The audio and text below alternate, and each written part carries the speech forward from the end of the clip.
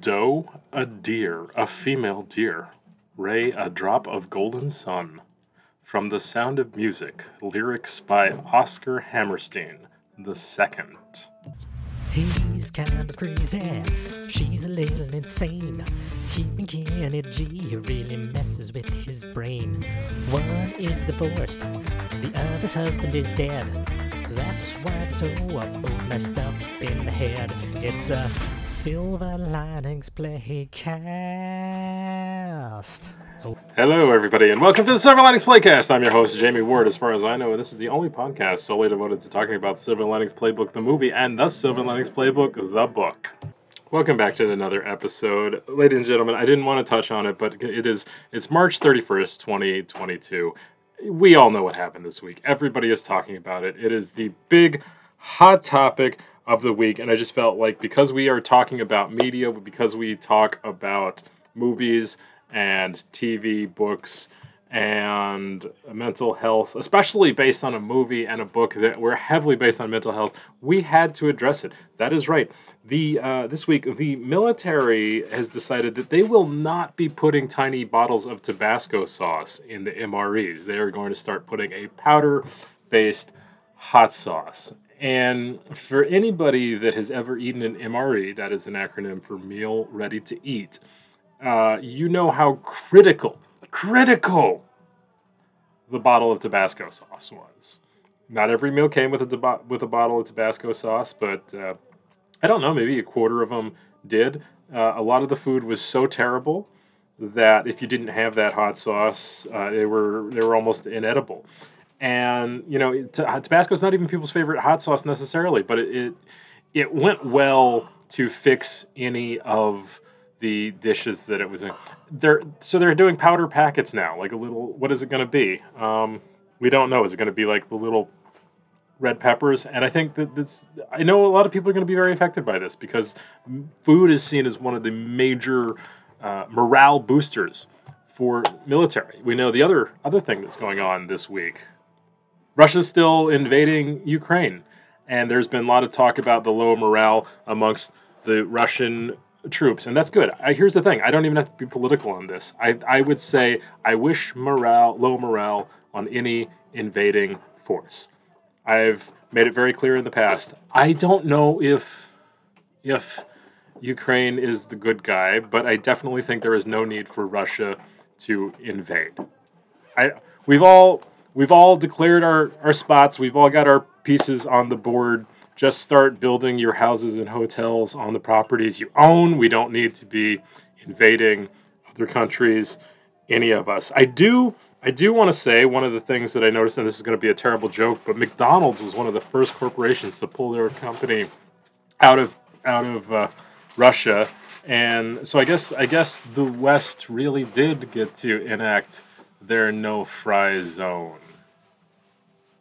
The no-fry zone. Okay, all right. Sorry, I apologize to my 3 listeners. Please don't unsubscribe. If you were, stay tuned for the rest of the episode. We've got a lot of really exciting, juicy information to go over. We are counting down today. I was just joking about that. Nobody cares about MREs, but we were going to talk about, we're going to dive into the topic, some of the biggest Oscar scandals in history. You wanted it. We listened to y'all. So starting off with a scandal that definitely rocked the world back in 1890s. It is one of my favorite authors. I haven't actually read anything by him, but I've checked several of his books out from the library multiple times with intent to read them, and I've left them on shelves or tables. So I feel like in some ways that's like, do you love an author more if you read their book and you digest it immediately, or you keep trying to, but you're like, the time is not right? I would like to remind you, Silver Linings Playbook is a movie that I checked out from Redbox several times before watching it. And then it was much, much later when I actually read the book. Technically, I've never read the book. I had it read to me by an audiobook reader. So Will The Picture of Dorian Gray be one of my favorite books of all time? Right now, I'd like to say it is, because I haven't read it, so it can't not be. In my head, I hold it up as one of my favorite books I've never read. But it's also one of my least favorite books I have read, because I haven't read. Let's get to the scandal. Oscar Finnegal O'Flaherty Wills Wilde. That's... How many of y'all knew that was his full name? 5 names. Oscar Finnegal O'Flaherty Wills Wilde, better known as Oscar Wilde, who was born on the 16th of October, 1854. He was an Irish poet, playwright.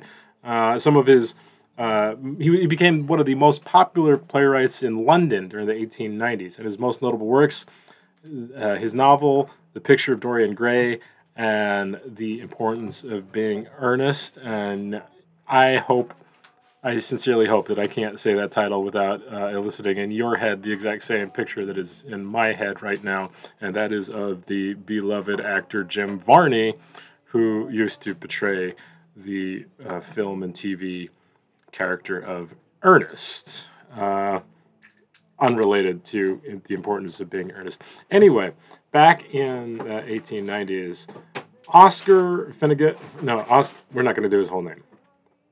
Oscar Wilde received a criminal conviction for gross indecency for consensual homosexual acts, and he was imprisoned for several years because of that. And he later died of malaria, I believe it was, unrelated. This is really tragic thing. I think one of the most tragic parts about this too is that even in the criminal charges, that the word consensual is there. Like, let's put aside your personal feelings. Actually, let's not, because one, I don't want terrible people listening to my podcast. Well, I do. I want everybody. I'm a terrible person. But it's sort of insane to me that we want to think of it as like over a century ago, but like even today, that there would be legal laws passed keeping adults from legally being able to engage in consensual, and that is the key word, like every person involved in it wanted to be. The only people that didn't want these people to do what they did was other unrelated people. That's too much time on your hands. Go read a book. I don't even read books, and I don't have time to think about all this stuff. So, like, anyway. Yeah, but that happened long ago, and I'm sure... Okay, I'm sorry that I'm brushing over it. I don't feel super comfortable talking too long about things that I haven't researched that much, because I don't want to say anything wrong about them. Also, I should let it be known again, I'm not a lawyer, so until any of these people are proven guilty in a court of law, they're all innocent. Except that's kind of weird. Do I have to give a disclaimer if all these people have actually been convicted in a court of law? I feel like personally I still want to give the little disclaimer that I didn't convict any of these people, so in my heart I don't know. But this next one is a little... It's gonna ruffle your feathers a little bit. All right. The next big Oscar scandal we're going to cover covers a gentleman by the name of Oscar Leonard Carl Pistorius. If that name sounds familiar to you all, that is because he was an Olympic athlete. He was a Paralympian.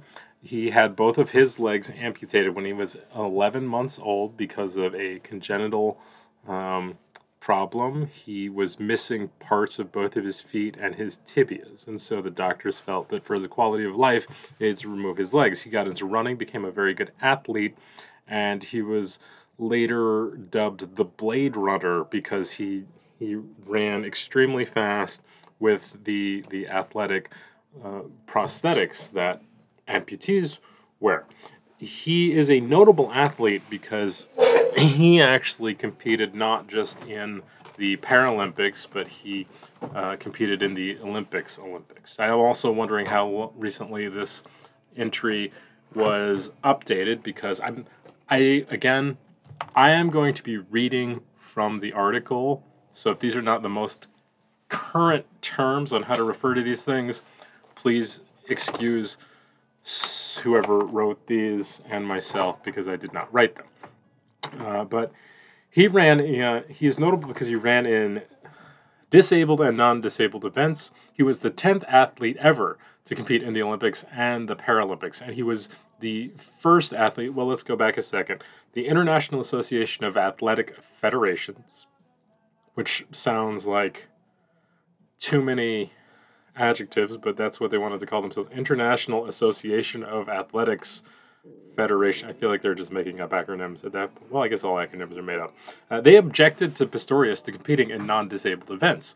They felt that his artificial legs gave him a mechanical advantage over other runners, which this actually is really interesting. But we're not here to talk about athletics or fair stuff. We're here to talk about Silver Linings Playbook, the movie, and the Silver Linings Playbook, the book. So let's just get to it really quick. Pistorius overcame a 2011 injunction that the IAFF objected to him competing in the non-disabled events. He eventually won his case and was allowed to compete, and became the first double amputee to win a non-disabled world track medal. So that's pretty incredible. That's a great story. That would be a great story if that was the only scandal in his career. It's not. Flash forward to 2013 on February 14th. What day is that? That's Valentine's Day. Oscar Pistorius shot his girlfriend. That is not a good gift to get your girlfriend on Valentine's Day. Shooting her while she's hiding from you in the bathroom. That actually sounds kind of sketchy. If you read about the case, I'm sorry again. I'm not laughing. I think I laugh when I'm uncomfortable. I don't laugh when things are funny. I'm not trying to belittle it. It's one of those things that I think that is just awful. I definitely think we always think cases sound sketchy when people say they thought there was home intruders. I'm not sure how that has been a defense used in so many cases, like too many cases. There's too many cases of people being killed by people they know when, they've been mistaken for intruders in their own houses.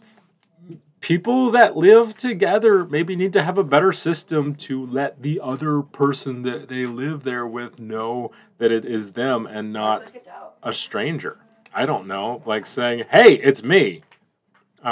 Or don't go around just shooting every. Yeah, exactly. We have to do it for the neighbor. Okay, so there's a great. Okay, so this is actually one of my favorite systems.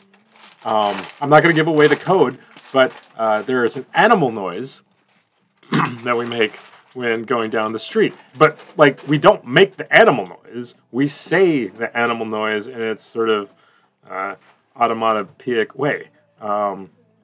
Again, I said I'm not going to give away the code, so y'all don't know it. But it's something like saying quack, quack. It's not that animal, though. But it's sort of, that's like, hey, that's a friendly, fun way to be like, I'm here, you know me, and instead of don't just go into your bathroom blasting at whatever noise you hear. It was Valentine's, also on Valentine's Day. I don't know, Sure it wasn't Danny DeVito. Anyway, that's all I can picture. I can't. And so I want to. Spoiler alert: he loses his case. Good. I think he deserves. So now he's known for being a murderer more than a runner. Because it's not Also, people do things to surprise their loved ones on Valentine's Day. I wonder if he thought she was cheating on him. Maybe was there somebody else in the bathroom? See, that's what I feel like. I feel like there definitely could have been he was upset about other things and used that to cover it. Yeah, why didn't he just say crime of passion then, though? Because I would have gone over for anything back in those days. Because, like, what? I don't know. Somebody was robbing my house, but, they dropped a trail of rose petals leading to the bathroom, and then they were shaving themselves in there, right before I feared for my life. And so I shot, Shut 'em. yeah. And also, his girlfriend was a paralegal and a model. So she was very successful. And actually, paralegal, I think that's kind of the most tragic part, because if she had been alive, she could have prosecuted him, or maybe not like prosecuted, well, no, okay. No, that's a stupid aside. So anyway, here's the thing. Oh, so this is I think a little bit of karma, though. Assuming, and again, I'm not saying he's guilty, but like he did. It's not a question of whether he shot her or not. It's a question of his motive. And I don't like to question other people's motives.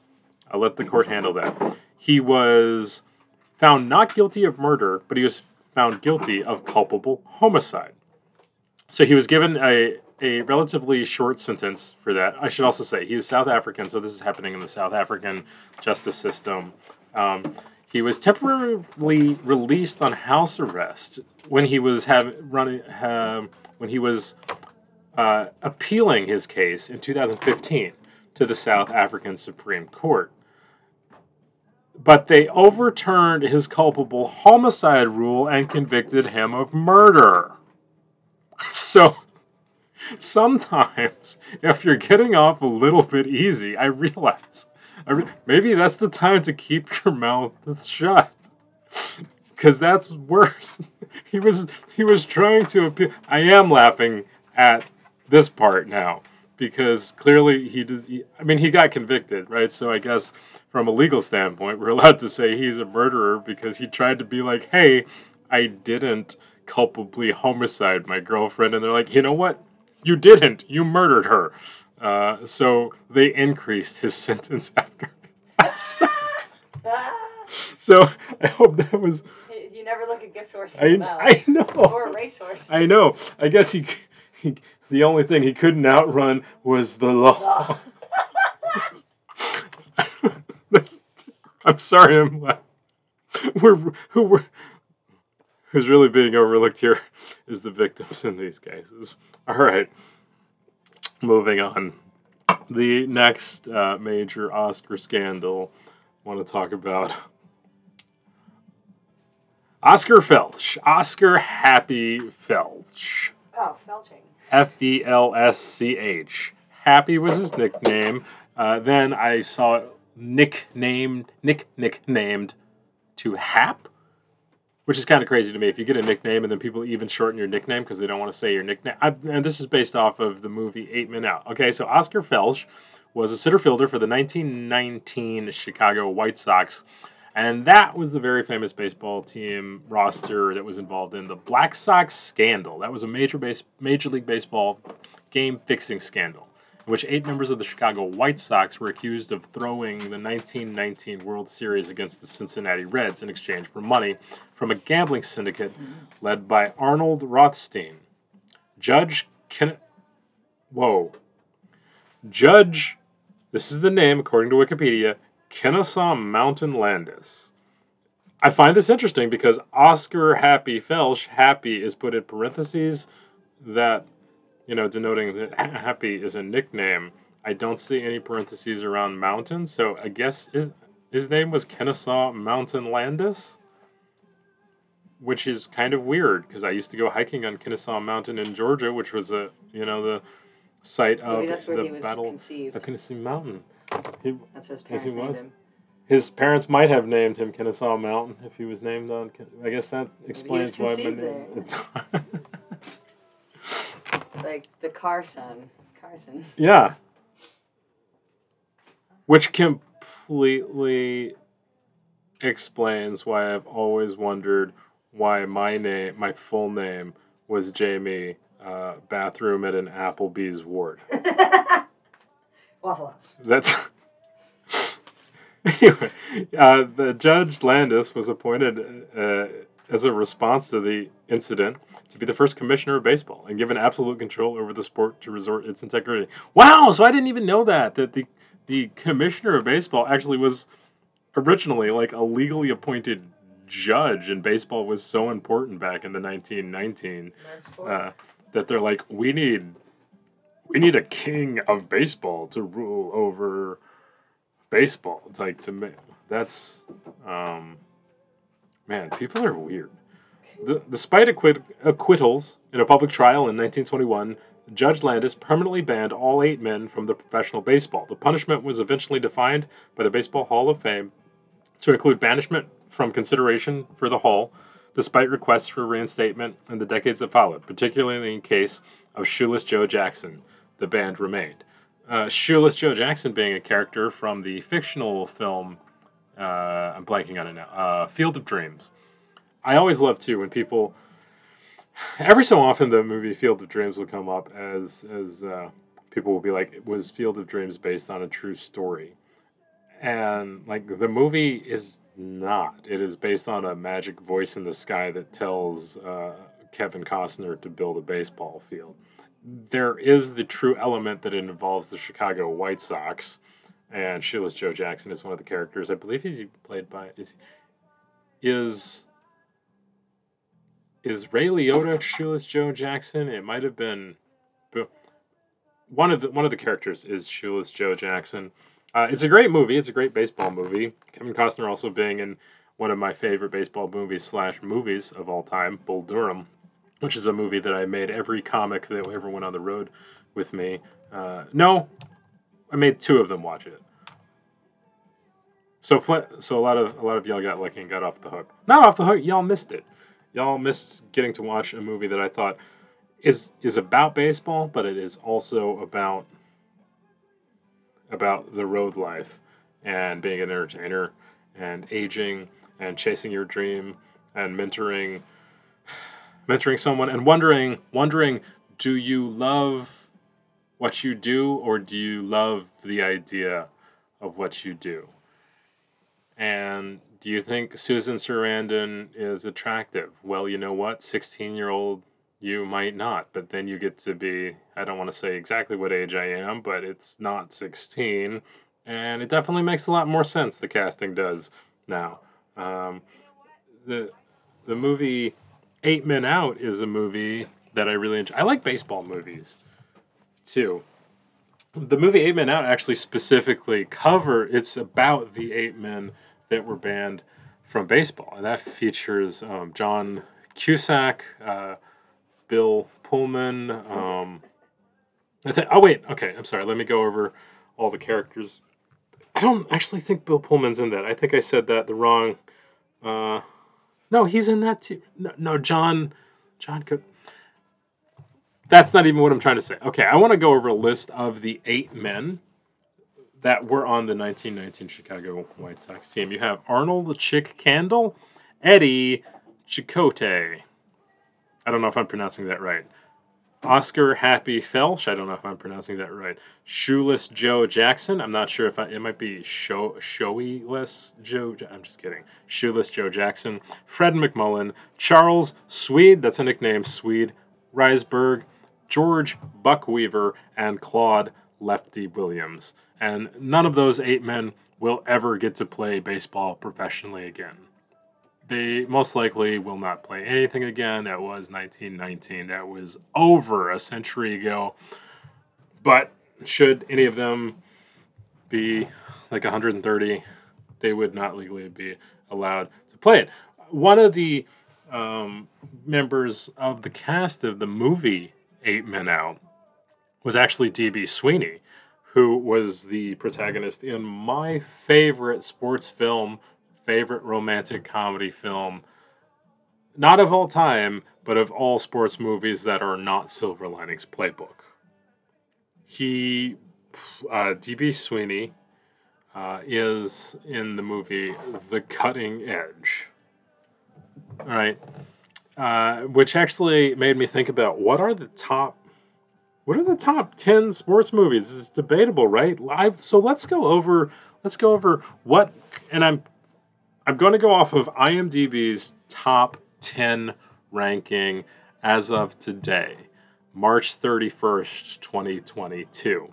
Right? So this is not the top sports movies of all time, but according to IMDb, what is, of all the current movies, the top sports movies. I'm also only going to go over features that I am familiar with that are American U.S. films, because there are some numbers on this list that by sheer numbers, I believe come from Eastern cinema markets. And you all probably would not have seen them, and I have not seen them or heard of them. So we're just going to go into the list of top 10 U.S. sports movies as of today, according to IMDb. I believe there's only 8 on our list, but we'll go over it. Number 1, King Richard, the 2021 movie starring Will Smith, that is a biopic about Venus and Serena Williams' dad.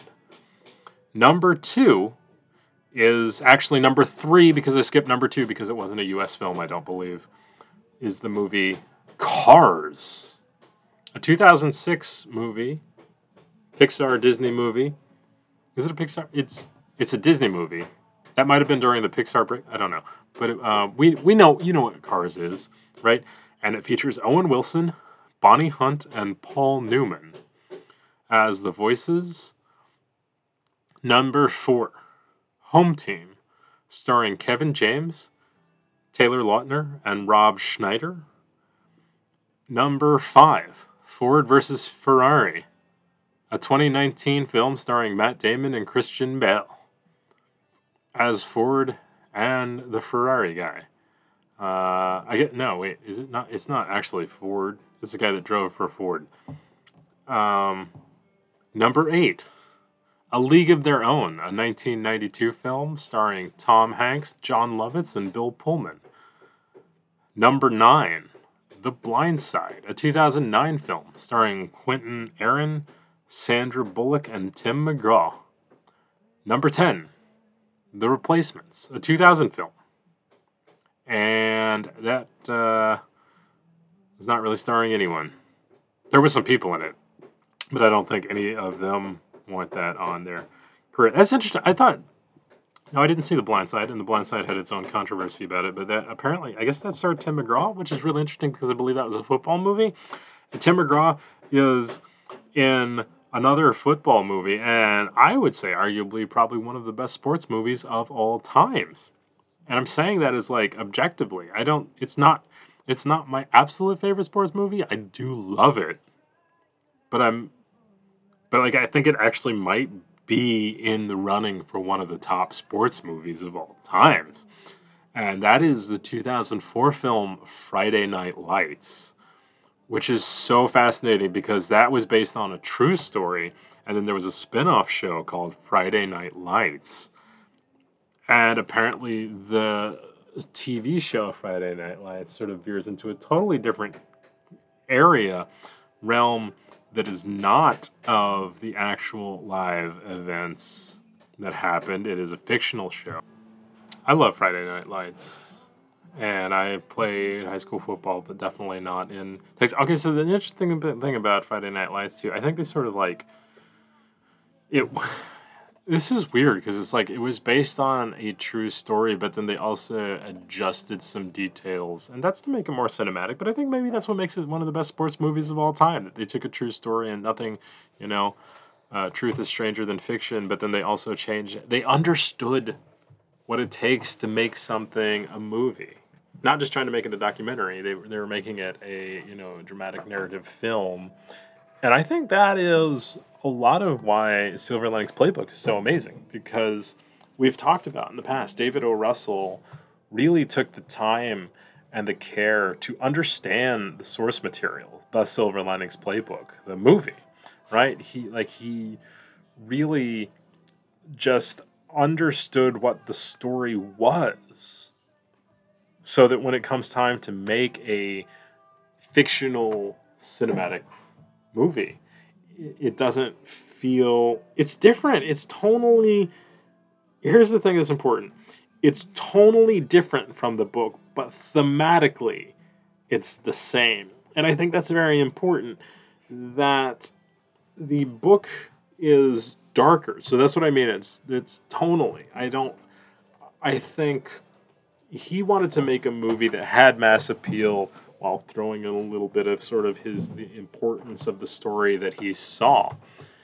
The book and books is a heavily dominated market, and I'm not saying that that's not like, oh, I feel like women read more books. I've done a lot of work researching books over the last couple years since I've written my own manuscript. I've been to writing conferences, and this is information that I learned.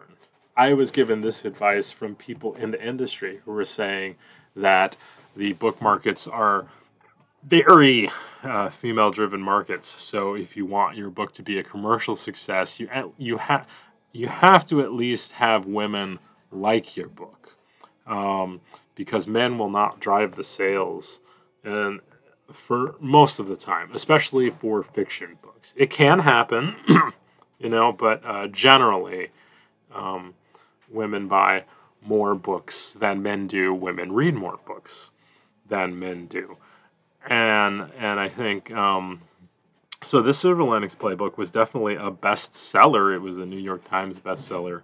It was all those things, and it was going to turn into a major motion picture. Now, movies can also be women audience driven, but the important part about this whole thing was that I think David O. Russell really wanted to open it up to say, hey, this is everybody's story.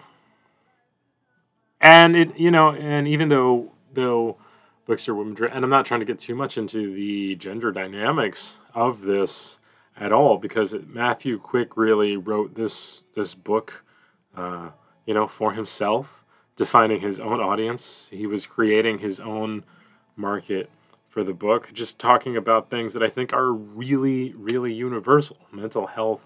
He's not talking to women or men. He's talking to everybody from generations like mine, maybe a little bit before and way after mine. And then David O. Russell also took that great care, because he takes this story and he's like, hey, here's this wonderful book, this story that gives us an opportunity to talk about something that is really serious, a serious issue, but also put it in something that is entertaining.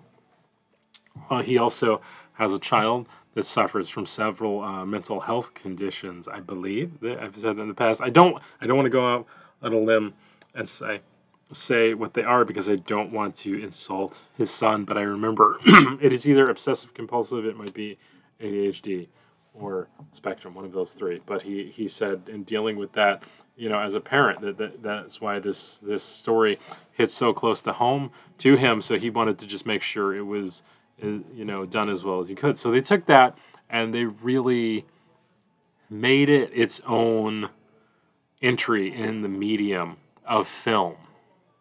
Silver Linings Playbook and Friday Night Lights. I like them because they both are like Friday Night Lights, 3 words. Silver Linings Playbook, 3 words. And they both have an L word in them. Lights and lining. I feel like that's an appropriate number of words for a movie. A movie title. Which got me interested too, because I would, as much as I would love to see a Silver Linings Playbook series, I think I wouldn't either. I don't. Because don't make it happen. And then I thought about it and I was like, well, if they ask me to do one, I would definitely do one for Netflix. And because a lot of people have done shows based on movies, and that got me wondering what were some of the top shows that have been turned. Let's do this. I only care about this one way. I'm curious about the top movies that were turned into TV shows, spin-off series. And it's kind of weird because I don't feel the same about shows that get movies. It always feels like that's just a big episode. Even though like I want movies for shows. You have shows like Futurama, which made movies after it was a show, but it was really just like trying to make long episodes. I think they got canceled and then they got the budget to make like 12 episodes in 3 movies or something like that. So it's like each movie was just the length of multiple episodes. But sometimes it has worked and sometimes it hasn't. There's some great spin-offs. But I'm going to go over the top 10 movies that became TV shows. And it's going to be really interesting to see how closely they stuck to them, how close they were inspired. You're going to see some that are just literal continuations of the movie, and you're going to see some that are really just taking the source material film that they were based on and playing with that world, or just taking the spirit of the story and continuing it. Also, I have decided that of the top 10 list, I am going to not count Star Wars or Marvel spin-offs, because that is sort of its own entity. I think also because they're not exactly shows that were based on movies in a sense of what we're talking about. They are their own universe building things, which only could exist in a sci-fi or fantasy realm, which is exactly why I feel that I'm sort of the only entry into the Silver Linings Playbook extended universe. There's the movie, there's the book, The Silver Linings Playbook, and then there's the podcast. So I'm actually 1/3 of the Silver Linings Playcast extended universe right now, which is a very exciting realization. Anyway, let's go over the top 10 list of movies that became shows, not counting Marvel or Star Wars, making it a top 8 list. With number 10, and we were counting down from the least to the best based on this list. Number 10, The Emperor's New Groove, which was a Disney movie featuring John Goodman, and it became a TV show called The Emperor's New School. Number 9, Fargo. That was a Coen Brothers movie. It was fantastic, starring Frances McDormand, William H. Macy, Steve Buscemi is what I've always said. Steve Buscemi is what I've always said. I don't actually know what it is. I've never heard his name pronounced by anybody else. But y'all know who I'm talking about, right? So Fargo the movie became Fargo the TV show, which was an FX original. And the TV show started Martin Freeman, Billy Bob Thornton, Allison Tolman, Chris Rock. I've heard that is a great show as well. I really want to watch it sometime, but I have yet to get around to it. Number 8, Monsters, Inc. was the film, Pixar movie. Billy Crystal, was that John Goodman again? It might not have. I don't remember. If it does, he does a lot of voice acting work. He might not. I should not have included Disney movies on here either. No, wait. Actually, no. That's completely. This is different. That's different from Marvel and Star Wars, because these are shows that I based on movies. Okay, Monsters Inc. And then there was a spin-off show called Monsters at Work. Number 7, The Pink Panther, which was.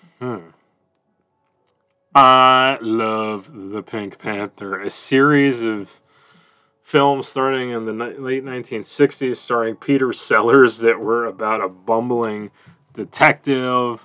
That there was The Pink Panther Strikes Back, The Pink Panther Returns. I don't know if I'm getting any of these titles right, but there was a whole series of Pink Panther films that were very sort of Monty Python-esque, very a product of the 60s slapstick comedy films. Peter Sellers, of course, being a comedic genius.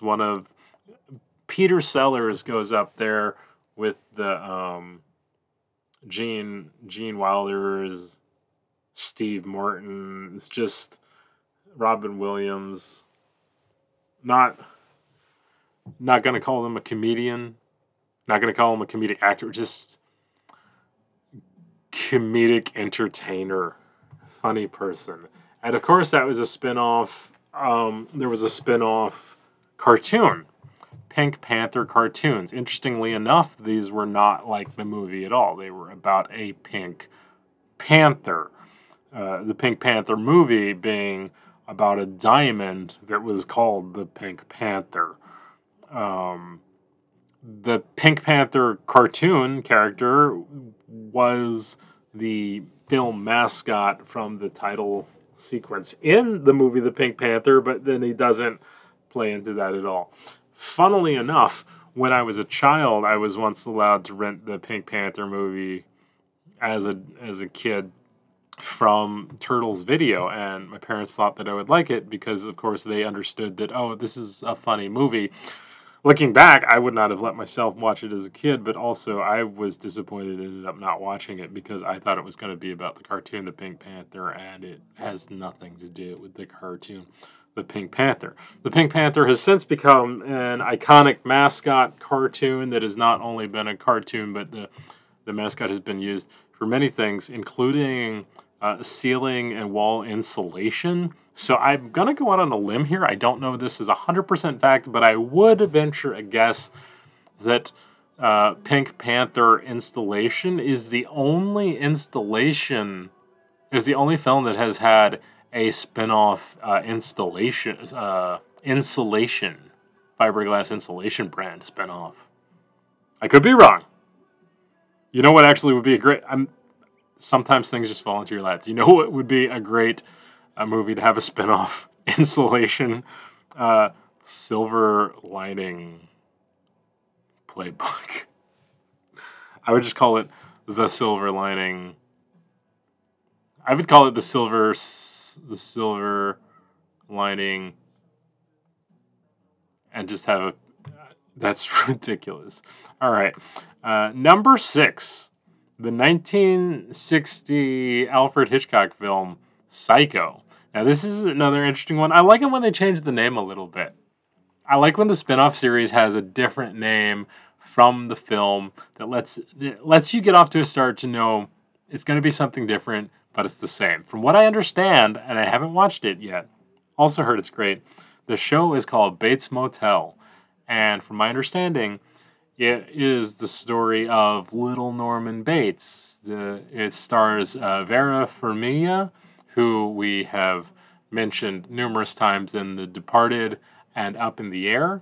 It features Freddie Highmore, Max Thiero, and Nicola Peltz. I don't know if I pronounced those last two names correctly. And I believe Freddie Highmore is Little Norman. I don't know. I can't even imagine. I think this is a prequel series about the life of Norman before. I don't 100% know what it could possibly be like, but I'm very curious. And talking about the Psychos reminded me that I promised I want to start fulfilling my promises a little more. If I tell you we're going to go over something on the podcast, let's go over it. And one of the things I told you I was going to go into a little more was some of the suspects from the Black Dahlia murder.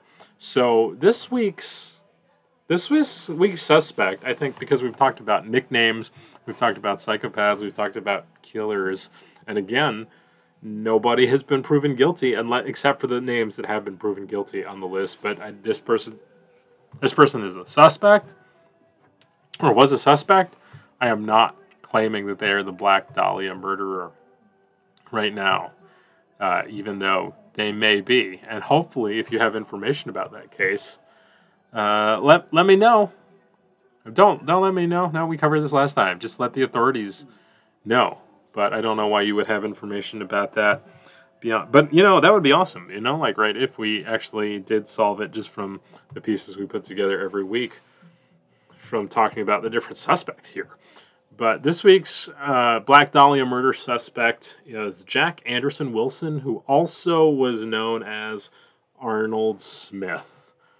And this is from the Wikipedia entry. Wilson was a lifelong petty criminal and an alcoholic who was interviewed by author John Gilmore when Gilmore was researching his book, Severed.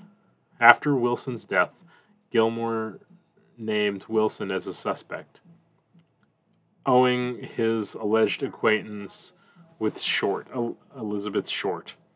Prior to Wilson's death, however, Gilmore made an entirely different claim to the Los Angeles Herald-Examiner in a story appearing January 17th, 1982. while Severed says that homicide detective John St. John was about to close in on Wilson based on the material Gilmore provided. St. John told the Herald Examiner in the same article that he was busy with other killings and would review Gilmore's claims when he got time. As a reliable source of information about the case, such as the FBI files and portions of the Los Angeles District Attorney files have become publicly available, statements about Short and the murder attributed to Wilson in Severed and supposedly tying him to the crime have not been borne out as accurate. Severed also claims Wilson was involved in the murder of Georgette Bauerdorf. Severed and many other sources based on Severed erroneously claim that Short and Bauerdorf knew each other in Los Angeles, supposedly because they were both hostesses at the same nightclub. In reality, by the time Short arrived in Los Angeles in 1946, Bauerdorf had been dead for 2 years, and the nightclub had been closed for a year. Wilson was never a suspect until Gilmore brought him to the attention of authorities. Wilson figures into Donald Wolfe's book, The Mob, the Mogul, and the Murder that Transfixed Los Angeles. Wolfe hypothesizes that Wilson was present at Short's murder and claims connection between Wilson and gangster Bugsy Siegel, which we talked about last episode. Through some small-time gangsters Wilson supposedly associated with, he was also a member of the military. I feel like that was a little detail they didn't need to throw in there, just throwing a whole nother organization under the bus. But, and I'm not saying removing Tabasco sauce is going to create people to cause murderers, but I'm saying that this is very tragic too.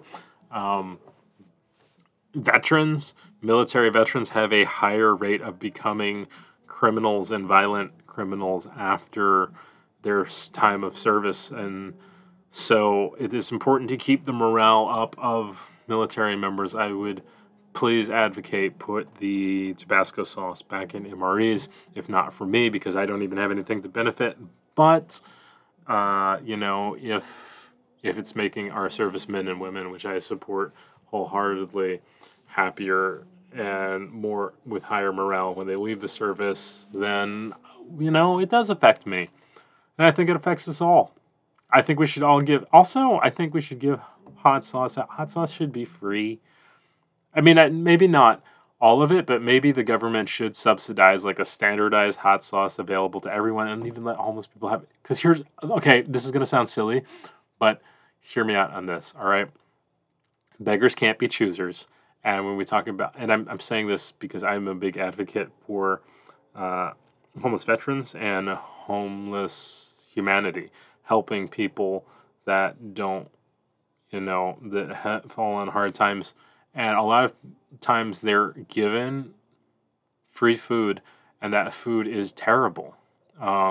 People often make donations, and I know this from working with several organizations that handled food donations and stuff. A lot of people want to give their old, spoiled, and rotten food to food pantries so they can pat themselves on the back. If you wouldn't eat it, why do you think anybody else would eat? Like, yes, people that are on their last leg or in these situations don't often have the choice or luxury of what they want to eat. And I'm sure, I can't speak for anybody personally, but they would be more grateful for something than nothing. But still, I think it is a bad practice that we have of being like that you can donate anything to can drives and stuff. No, at least go buy fresh food. Fresh cans, something that's not expired. And if it's lightly expired, that's fine, because sometimes the expiration dates are not accurate. Also, you have to know there's different kinds of dates that are available on food. There's the Best By date, and according to the government organization that regulates the use of these dates, the Best By date, this date guarantees the period of time the product will be at its best flavor or quality, when bread will still taste soft or crackers crisp. The food will still remain edible after this date. It is not about food safety, it is about food quality. The sell-by date, this is determined by producers to inform sellers when to remove the items from the shelves. The goal is to ensure consumers receive an item at its optimal quality which can last for several days to several weeks past the date, depending on the item. Milk, for instance, according to Consumer Reports, should last 5 to 7 days past its sell-by date if stored properly. The use-by date. This is the last date the producers guarantee the best quality of the product. Again, except for cases of infant formula, this is not a safety date or a mandatory date. Now, there's a whole bunch of different standards for different types of food, too. So we're going to go over a list of pointers for preventing food waste. For canned food, avoid cans with bulges or popped seals. If they look okay, note they can last as long as 2 to 5 years. Boxed stock or nut milks. Wait, no, this is not a list of things I wanted to know about. Because we weren't really talking about... Anyway, so the whole thing I was saying is, I think because a lot of times shelters and food banks are given foods that are of lower quality, sometimes we should give a little bit of hot sauce, a little bit of spice, like a standard. The Tabasco is basically vinegar with some cayenne and salt and sugar, I believe. The government should give a government hot sauce. Just make it available at all federal buildings, you know? And my friend Nick and I have both talked about before. He actually had a great concept that I'm not going to go into the full concept, but I am going to talk about, because I've always had this idea that I think veterans deserve free ranch. I think if you serve in the military, you should be able to get free ranch from any restaurant for the rest of your life. Plenty of restaurants will give you some extra ranch on a side. It's actually kind of weird. I wonder how big of we should do an investigation into which restaurants give you free ranch and which ones don't. I want to be honest, and I feel like we've gotten a little distracted in the last couple minutes. Not all of this stuff is exactly Silver Linings Playbook and the Silver Linings Playbook related content. So to get us back on track, I definitely think we're going to shoot back to the top 10 sports movies on IMDb now, and I'm going to make a separate list of top 10 sports movies that are not about the sports but are still movies. And number 1, Silver Linings Playbook. And part of the reason this is one of the top sports movies of all time is because it really takes a look at sports not at all. And I think that is really beautiful. How I thought it was going to be a sports movie because I saw the trailer many years ago. And Bradley Cooper's character is wearing an Eagles jersey, and there is some shots of him with some other Eagles fans. And, so I thought that it was a movie like The Rookie. Have I ever talked about my theory about what I thought Silver Linings Playbook was going to be based on the trailer? I thought it was going to be a down-and-out quarterback that was going through a hard time, and he slowly worked his way back to sort of get his groove back on the field, like the Emperor, right? To get a new groove. And he doesn't.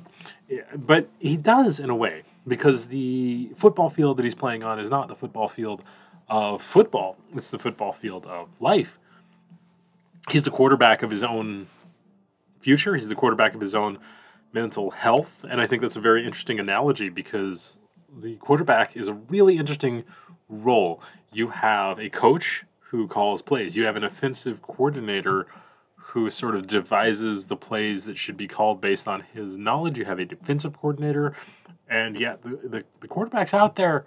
The quarterback takes the play, and then they can call something else. They can call an audible.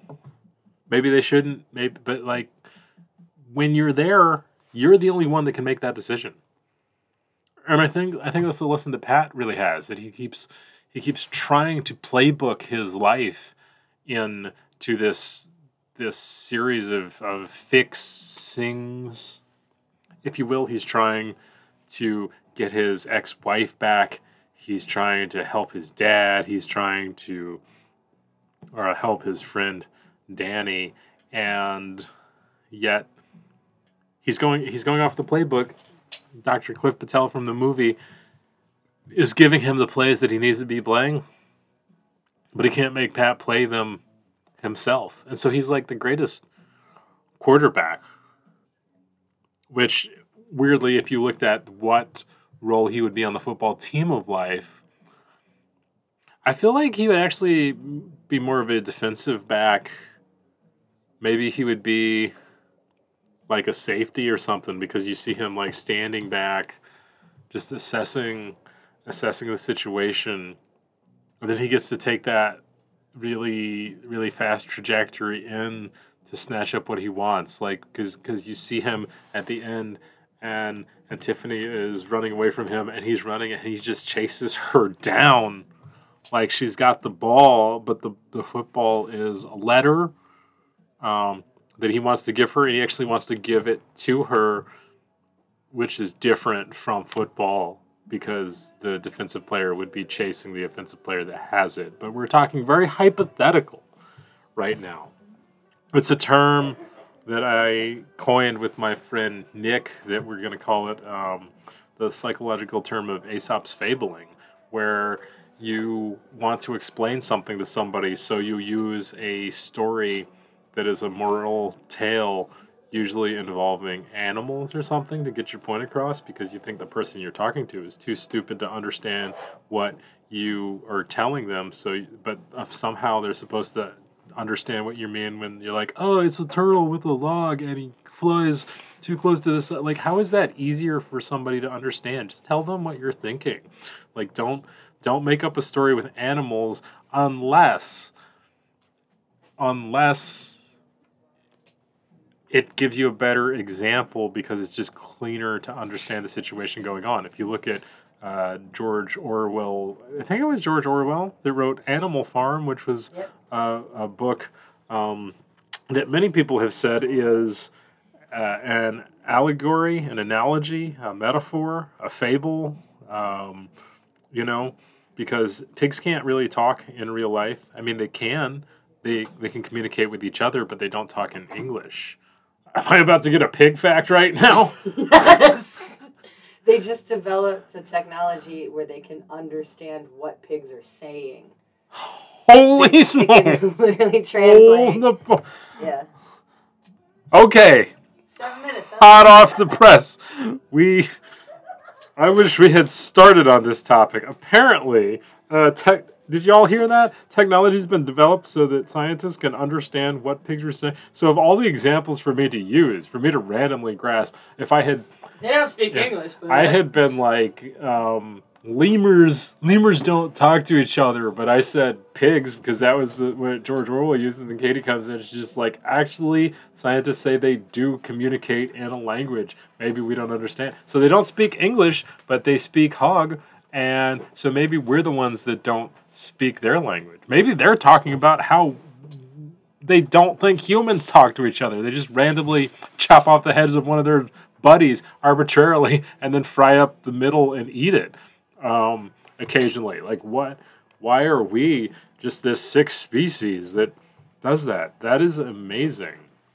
Of all the animals. So, actually, be very, very careful when you Aesop fable somebody, because they might come up with a science fact that completely disproves the point you were trying to make. Much like the tale of the little ant that once was playing soccer with the elephant, and the ant looks at the elephant. Yep. You should tell them about what you learned about ants today. He's like, get out of my way or I'll kick your ass. Also today I learned that you can sense ants with your nose and your pheromone receptors. If you so try this. Find an anthill and figure out where it is, and then sort of don't look at it and walk away a little bit, and then try to walk towards where you remember it being, and then determine when you feel like the air changes. It's not necessarily like smelling a new thing, just pay very close attention to what your nose is reading in the air. It's like a physical sensation.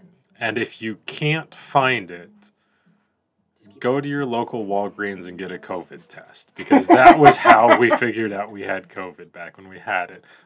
So answer maybe our friends, and maybe answer the ones that are telling us that, we're okay. We're all going to be okay as a species. I feel like we've gotten a little off track for this episode, and I'm sorry about that, but I'm not sorry, because you know what? That's part of life and what happens and how wonderful it is. And I hope you all enjoyed this content, because I sure enjoyed it. We'll be back next week and every other week as long as I keep doing this, sometime between Wednesday of one week and Wednesday of another. We are no longer going to hold ourselves to Wednesday, because we never were on Wednesday. It's always been a Thursday podcast. It's been the least consistent. I've been so inconsistently a Thursday podcast that maybe the real connection was it's only not on Thursday podcast. But anyway, thanks for tuning in this week, and every week we keep doing this, where we'll discuss all the latest and greatest about Silver Linings Playbook, the movie, and the Silver Linings Playbook, the book, and until we finish going over all the suspects of the Black Dahlia murderers. But I think we actually ruled one suspect out this week. I think from the information that we gathered, we can pretty decisively say, and I'm going to go out on a limb, because I don't think we can rule anybody out completely until we find absolutely who it was, but I'm going to put my neck out there and say I don't think it was Jack Anderson Wilson, aka Arnold Smith.